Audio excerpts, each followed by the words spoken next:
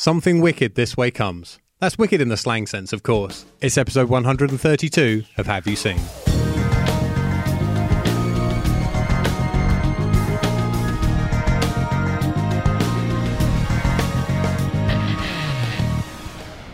Roll up, roll up. There's a carnival in town, and I am ringmaster Kieran Lefort. At the other end of the table is head clown Tom Webb. Thanks. I hope everybody's feeling grand and lovely. We're about to talk about a very weird film. Yeah, very weird. You brought this to the table. Explain. So yeah, well, one of my favourite films growing up as a kid was Tron. Mm-hmm. Absolutely loved it, and it was only as I got older and started getting more into film that I realised how unique that film actually is. And when kind of looking into it a bit more, it seems that Disney around that era, which would be late 70s, early 80s, seemed to go out of their way to try some really unusual stuff with their live action films. Yeah. There's the sort of the space sci-fi movie called the Black Hole. Black Hole, yeah. Which I remember seeing on TV. Yeah, I don't know if I've ever seen it start to finish. Right, I've definitely seen the bit where they go into the black hole. Right, I've got it on DVD. Yeah, I remember it was on TV when I was very young. Yeah, and that's kind of it's like it's a sci-fi film, family sci-fi film, but it's actually quite edgy in places. Mm-hmm. Like someone nearly gets murdered by a robot that's trying to disembowel it. Yes, which that was pretty full on. There's Tron, which was obviously Tron is the only movie that was ever made in the way that Tron was made. Yeah. With the computer generated images that they did, but then also with the weird lightbox technique that they used. And there was, what's the other one there was? I think there's another one as well. And then there's Something Wicked This Way Comes. And Something Wicked This Way Comes is based on a Ray Bradbury novel. And Ray Bradbury didn't really write novels for kids or for families. He's kind of like a sort of dystopian sci-fi kind of style author. You kind of put his stuff with things like people like John Wyndham and like Philip K. Dick, I guess. Yeah, to a lesser extent. Yeah, but so he's he obviously Fahrenheit 451 is the most famous book of his. And it just seemed to me that it was a very unusual property for Disney to want to make a film of. And Ray Bradbury actually wrote the screenplay, so he was quite heavily involved with it. But it still seemed like a very strange meshing of what at that time, this was before Disney did things like buy Pixar and Marvel and Star Wars and churn out all of this kind of stuff. It was when predominantly they did their animated movies, and then they did kind of like sort of stupid like live action movies, usually starring a very young Kurt Russell. Yeah. I've seen a bunch of those. Yeah, and actually this film feels like one of those 60s Disney live action movies, like the way it's shot and stuff. A bit like Pete's Dragon. I was astonished when it said it was 1983. Yeah, it doesn't feel like that at all, does it? It looks like absolute crap as well. Like the stock is awful. The look of it is horrible. That might just be the transfer. Maybe. But it looked. Yeah. I honestly thought it was going to be 1973. Yeah. I would say it's got that kind of feel to it, like Pete's Dragon in the 60s, which was one of the first, when they kind of took the Mary Poppins technique, live action and animation together. It kind of has that kind of feel to it. Yet the subject matter is really dark. Yeah. I mean, in essence, it's a coming of age story, and it's kind of like kids learn that actually the world isn't a particularly nice place. Yeah, it's kind of the theme, but it's just really weird, and tiresome. Right, I didn't like this. Really? Yeah, I didn't dislike it. Oh, I just found it weird. I was sitting there. I can't. I was sitting there thinking, who was this made for?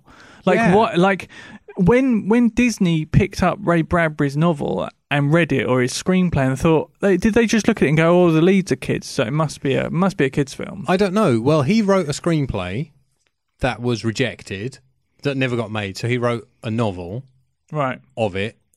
Then Disney, I think, commissioned another screenplay, like a completely different Right. screenplay with the same title Right. from him, Right. which he wrote. Bradbury then had a falling out with the director when it turned out Disney had insisted the director hire another writer to rewrite the screenplay. Yeah, well, they didn't. They rejected a version of the script from Stephen King as well. It seems to be a complete mess. And Yeah. then, once they'd finished the film, it tested so badly, Mm. they spent $5 million recutting it, rescoring it, and shooting 2 new scenes, Yeah, it's very bizarre. which stick out like a sore thumb. Yeah, when the kids are like 3 years older. Or Yeah. something ridiculous. Yeah, it's dreadful. The whole problem with this film rests on it's a bad script. Yeah, yeah. It doesn't make a whole lot of sense. No.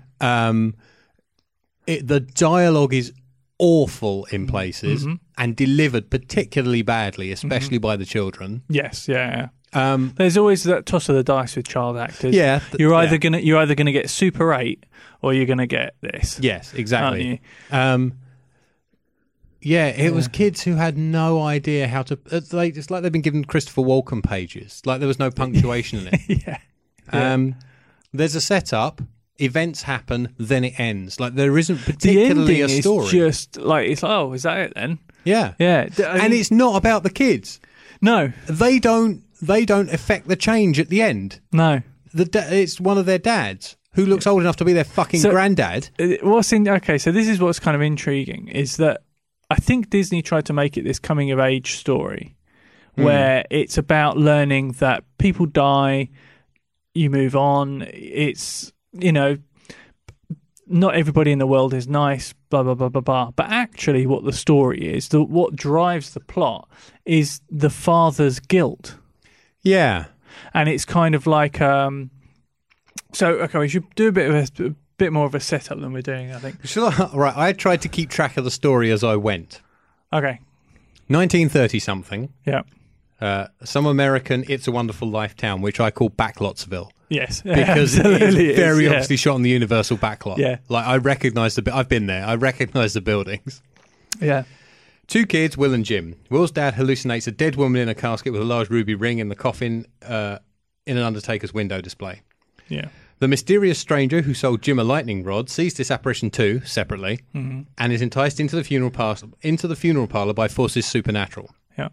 Meanwhile, a driverless empty carnival train arrives in town, and the rides set themselves up instantly. The creepy carnival has a freaky mirror maze and a beautiful fortune teller who wears the same ring as the hallucination. The townsfolk all get what they wish for in a dark monkey paw kind of way. Yes.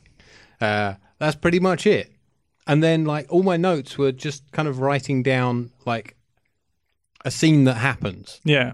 Well, okay. But So there's not necessarily anything within that. yeah. So there's a backstory. This is what's kind of weird. Is like you're right. That is what happens. But then there's all this other stuff that kind of feels like it was supposed to be nice layering, but it just doesn't work. So, Yes. So basically, you got the 2 kids, Jim and what's on? Will. Will. Will's a little the blonde kid. Yeah. So And essentially the main kid and the narrator. yeah. And then Jim's father has died. Yes.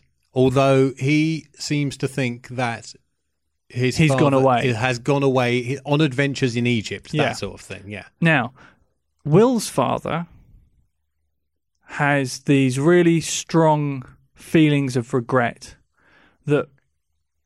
So what I think basically happened, they never really make it obvious and clear. He's the town librarian and he never Yeah. takes any risks. Never takes any risks. And the reason is because when Will was even littler than he is in this, he fell in a river Yeah. and his dad froze. And the implication is that Jim's dad, who was a bit of a drunk, dived in, saved Will, Yeah. but then died. Yes. So he kind of so Will's dad kind of feels guilty that he's caused the death of this other man through his inaction. Yes. And therefore he won't take any risks, and he's very set in his ways, and he's effectively just running out the clock on his life. And it seems to me that like you have his story of redemption at the end, effectively, because it comes to the point where he's got to step up and do what he does. Yeah. But rather than that being the central story, and then this being a film aimed at an adult audience, not a kids audience, or you don't have that, you make it a much more subtle story, and then you give the kids the plot. There's more, like you say, they're kind of we were following the secondary characters the whole time. Yeah, so they're not the protagonist. So that's where it really fundamentally falls apart. Yeah. Yeah, and half the time they're being followed about by some creepy little ginger kid who looks like Josh Widdicombe. and you're just, he's like terrifying, and he doesn't do anything. Yeah. And it's just like a mishmash of bizarre stuff happening. Yeah. So like you say, and there's you say about the townsfolk all kind of getting what they wish for, and it is like, be careful what you wish for. Yeah. That's another kind of moral. Yeah. So it kind of couldn't quite decide. But it doesn't. It never really kind of. It doesn't resolve itself. No, it doesn't. No. So you kind of get to the end of it, and you're like, well, hang on a minute. Have I got to be careful what I wish for? Have I got to take risks? Have I got to not take risks? I know. So you kind of left in this like. So Jonathan Pryce is the evil. Yes. Carnival ringmaster dude. Yeah. I have no idea what his motivation is to come to this town and terrorise the townsfolk. Absolutely, and the thing is also, it's like he's the one who's doing everything, but he's not really, because there's this witch played by Pam Grier, who's the woman with the ring. I didn't realise was Pam Grier. Yeah, right. Yeah, this is the fortune teller I was talking about. Yeah. And it's kind of like, well, hang on, is she so is he motivated because he's enthralled by her? And you just kind of, you just get really confused as to like what's causing this, who's causing it, why is this happening, and why aren't we resolving the thing, and why are we not with the. This is the story over here, so why are we not? It kind of needs like one more rewrite to make it make sense. Yeah, I think there is a potentially like a really terrifying film in that material. It needs a. I'm not an advocate of remakes, but this needs one. I think because so too, another problem was, and you could probably still get Jonathan Pryce. Yeah, a major problem was it needed special effects that wouldn't be invented for another 20 years. Yeah. We're in the age. Another 2 years. You think of Ghostbusters. Well, you could have got away with Ghostbusters level effects on this movie. Yeah, we're in the age of, you can tell when an effect shot's coming up because everything's gone out of focus. Yes, absolutely. Half of this film is massively out of focus. Yeah. Yeah, nothing made any sense to me. Yeah, I did like the creepy opening titles. Yes, I put that, and the music, and it's just like with James Horner knocking off the Imperial March. Oh, so I said it sounds like a cross between the Imperial March and Harry Potter. Yeah. So there are moments that are a bang out of some Harry Potter score thrown in there, but you're right, Imperial March definitely, yeah. And the entire opening title sequence is the titles over a train coming towards. It's the carnival train coming towards the camera. And I just wrote, apparently there's something wicked coming this way as a train. Movie over. Yeah. They have the wobbliest crane shot of all time following the kids through Backlotsville. Yes. I was kind of freaked out by the one-legged, one-armed barman. Oh, God, yeah, the former football star. Yeah. I do like, however, that the dark-haired kid has one of the most badass names. He's Jim Nightshade. Yeah, it's such a great name. That's a gumshoe name. It really is. Yeah. Or a villain, maybe. Yeah, because Jonathan Pryce is called Mr. Dark, and there's that whole bit where he's stalking them in the library. Dark and Nightshade. He's like, we could be Dark and Nightshade Circus, and he's like, I thought that scene where Pryce is just kind of hunting them down in that library is really he quite is creepy. Chewing so much scenery, and that scene goes on forever. It does, but I think he's like the best thing in it because like he just livens he is it giving up. It the full beans. Yeah, he just makes it like he engages you, even though it is he's acting for the back row. Yeah, it's I think he kind of brings some much needed kind of oomph to it. Where with Jason Robards, who's probably the hero, really, it just is a bit. Yeah. Just okay. By the way, I nearly let you drown when you were a kid, but He also seemed far too old to be playing that part. Yeah. And they do kind of Price's character does bring that up when they're in the library. Yeah, there's the whole... He's like, I can turn back the clock for you. Yeah. What age would you want to be? 30, 31? And as he's doing this, he's ripping pages out of a book. Yeah. Saying, like, you can't go back that far, you can't go back that far, kind of thing. Which was both sort of cool and sort of nonsensical at the same time. Absolutely, yeah. That's how I kind of feel about this movie. Is there were elements of it I thought that's a really kind of interesting idea and interesting concept, like the carousel. Yeah. And if you get on the carousel and it goes really fast forwards, then you age, and if it goes really fast backwards, then you get younger. Then you turn into a little ginger kid. Yeah. And it's like, okay, that's kind of a really neat little device.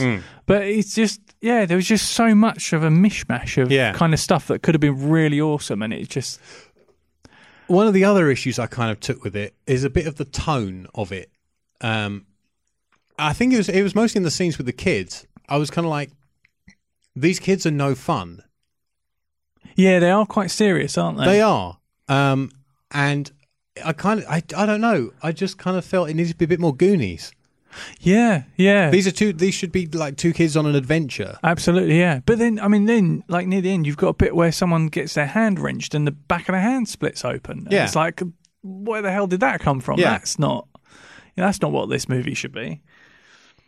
Yeah. I'm pretty sure. So,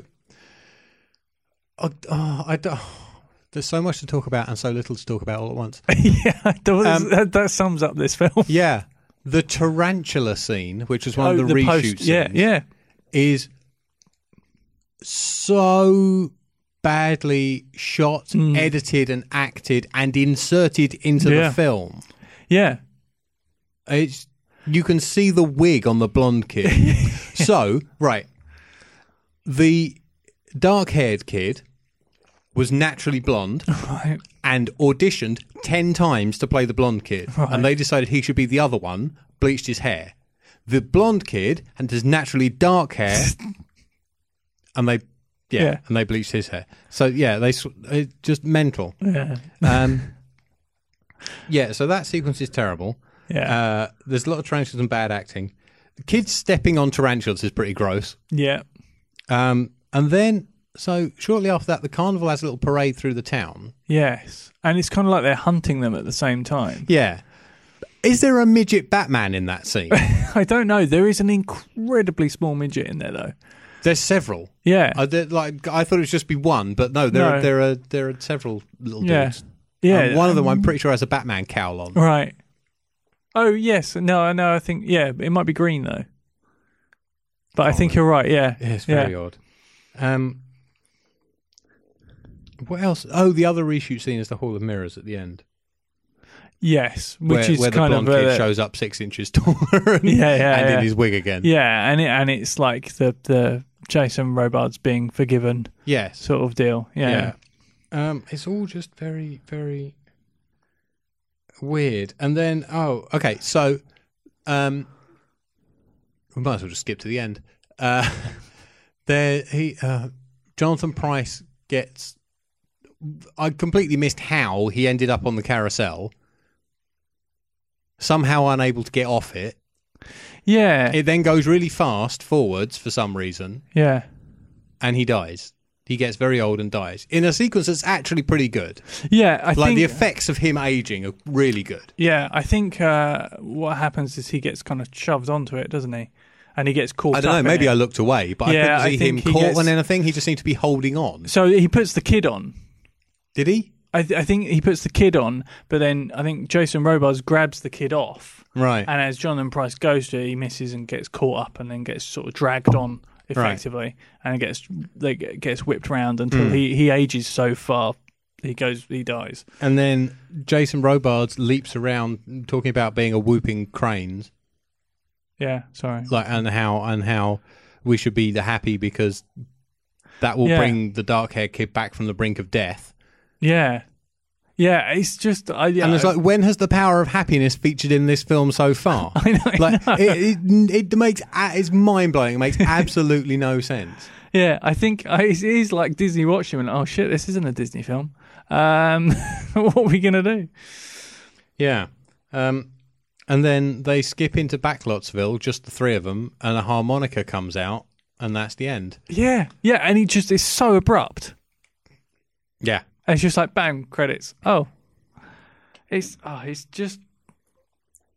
I'm glad I've seen it because it's an intriguing anomaly in Disney's history, I think. I could have done without seeing it. Really? Yeah. I'm kind of interested by that sort of thing. I'm interested by the way they tried it but failed so spectacularly. It is... They call those noble failures, and I don't think this is very noble. No, but there is a remake. Apparently. Yeah. I don't know when, though. I think I can't remember when it was scheduled for, maybe next year or the year after. But and then I looked at it and I looked at who was doing it, and it didn't fill me with. Or is it someone dreadful? Hang on, let's. It was no. Well, I don't think it's someone. It's someone who's done something that I thought wasn't that good. Right. I think they're a first-time director. I'd like to see a J.J. Abrams version of this. Yeah. Yeah, I think he could do it. According to blah blah blah. Oh right, hold on. Blah blah blah. According to blah blah blah, Disney is making a remake of Something Wicked This Way Comes, with Seth Grahame-Smith writing the script, making his directorial debut, and producing with David Katzenberg. What else did he do? Hold on. Film. He wrote Abraham Lincoln Vampire Hunter. That's right. And Pride and Prejudice and Zombies. Yeah. Yeah. That's why I was thinking, this doesn't seem like a good... Dark Shadows. Yeah, not a good... Polished the script for Fantastic Four. Oh. That's not a good track record. No, it isn't. You want somebody like Ben Wheatley. Really? Like, just somebody like that.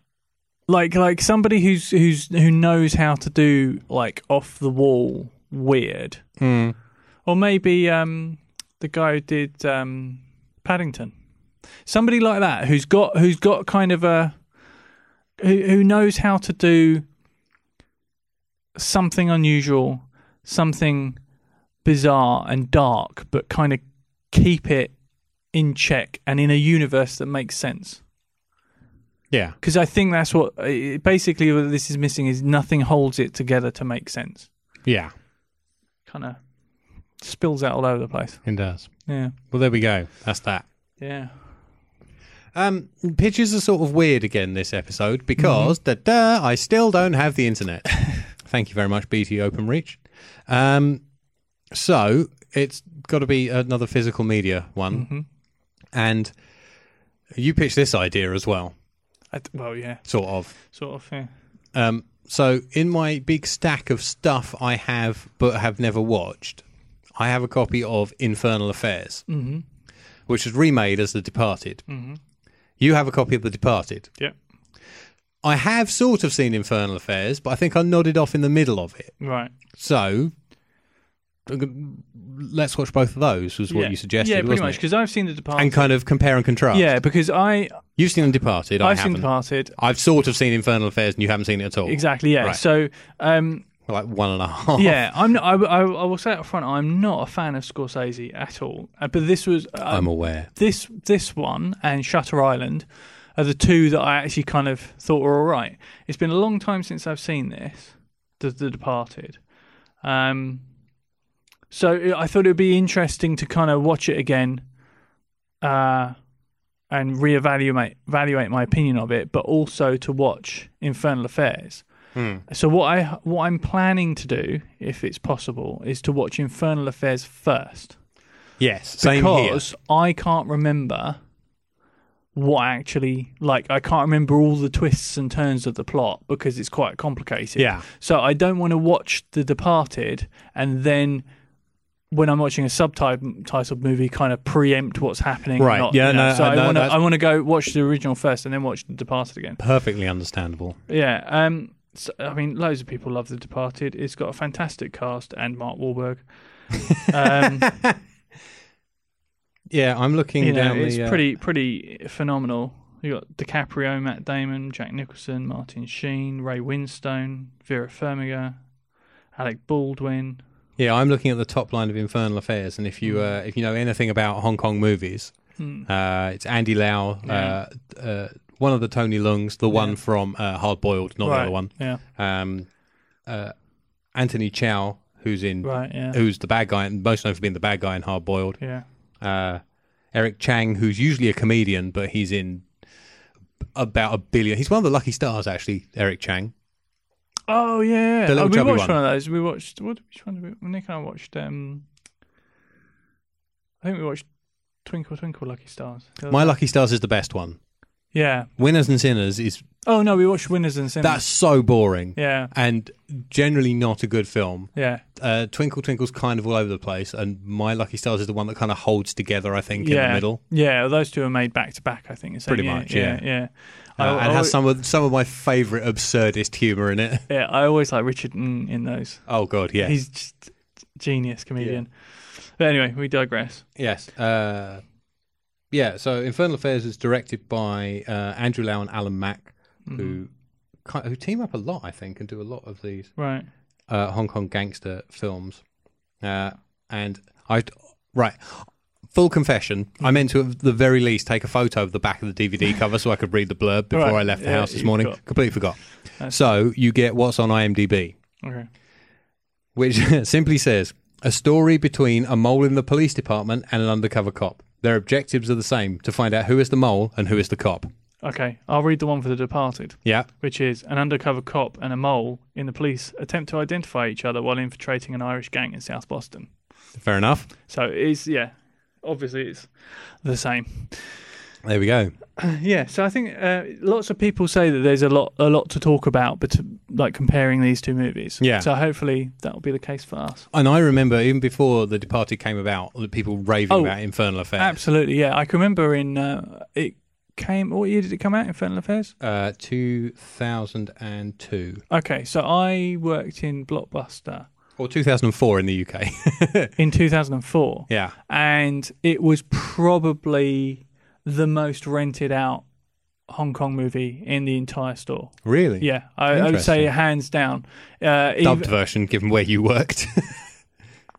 I think it might have been both, actually. Yeah. I think you had a choice. Yeah. But yeah, probably.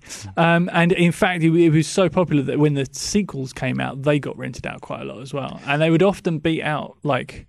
I don't think... Did we have any Jackie Chan? I'm not sure we had any Jackie Chan. Oh, we might have had, one or two of his Hong Kong movies. Yeah. I think we might have had Drunken Master, perhaps. Yeah. But, they got... Just reminded me, I think... I might have to double-check this. Hold on. Let me check my facts before I dive into this. Because it popped up for me the other day, but my Netflix might have been tuned iffily. Right. I know they've been showing The Departed on Film 4 quite a bit recently, I think. Yeah? Yeah. So it might be easy for people to see. I think it was Film 4. Yes. Finally, at last.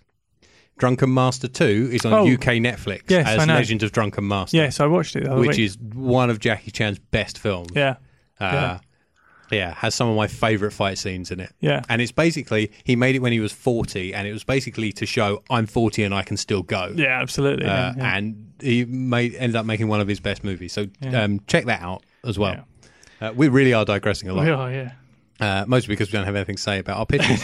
Yeah, pretty much. So, shall I do plugs and thanks and we'll get out of here? We'll make it nice and short for people this time. Yeah, okay, because I suspect, I mean, like, we're going to be watching two very complicated movies.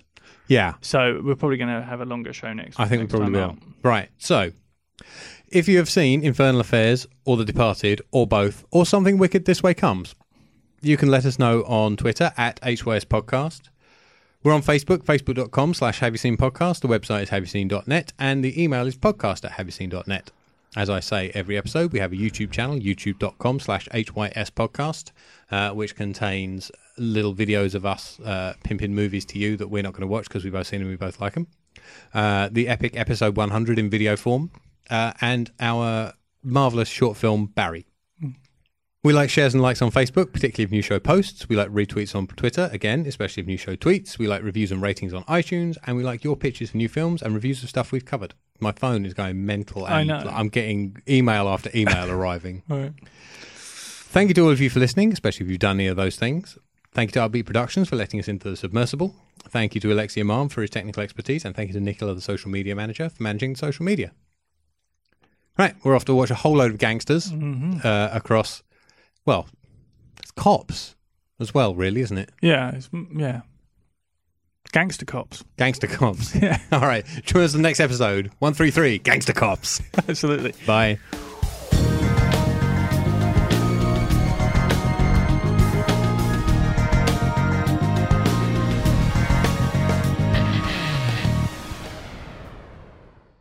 Something wicked this way comes. That's wicked in the slang sense, obviously. Fuck, I should try and say it right, shouldn't I? Yeah.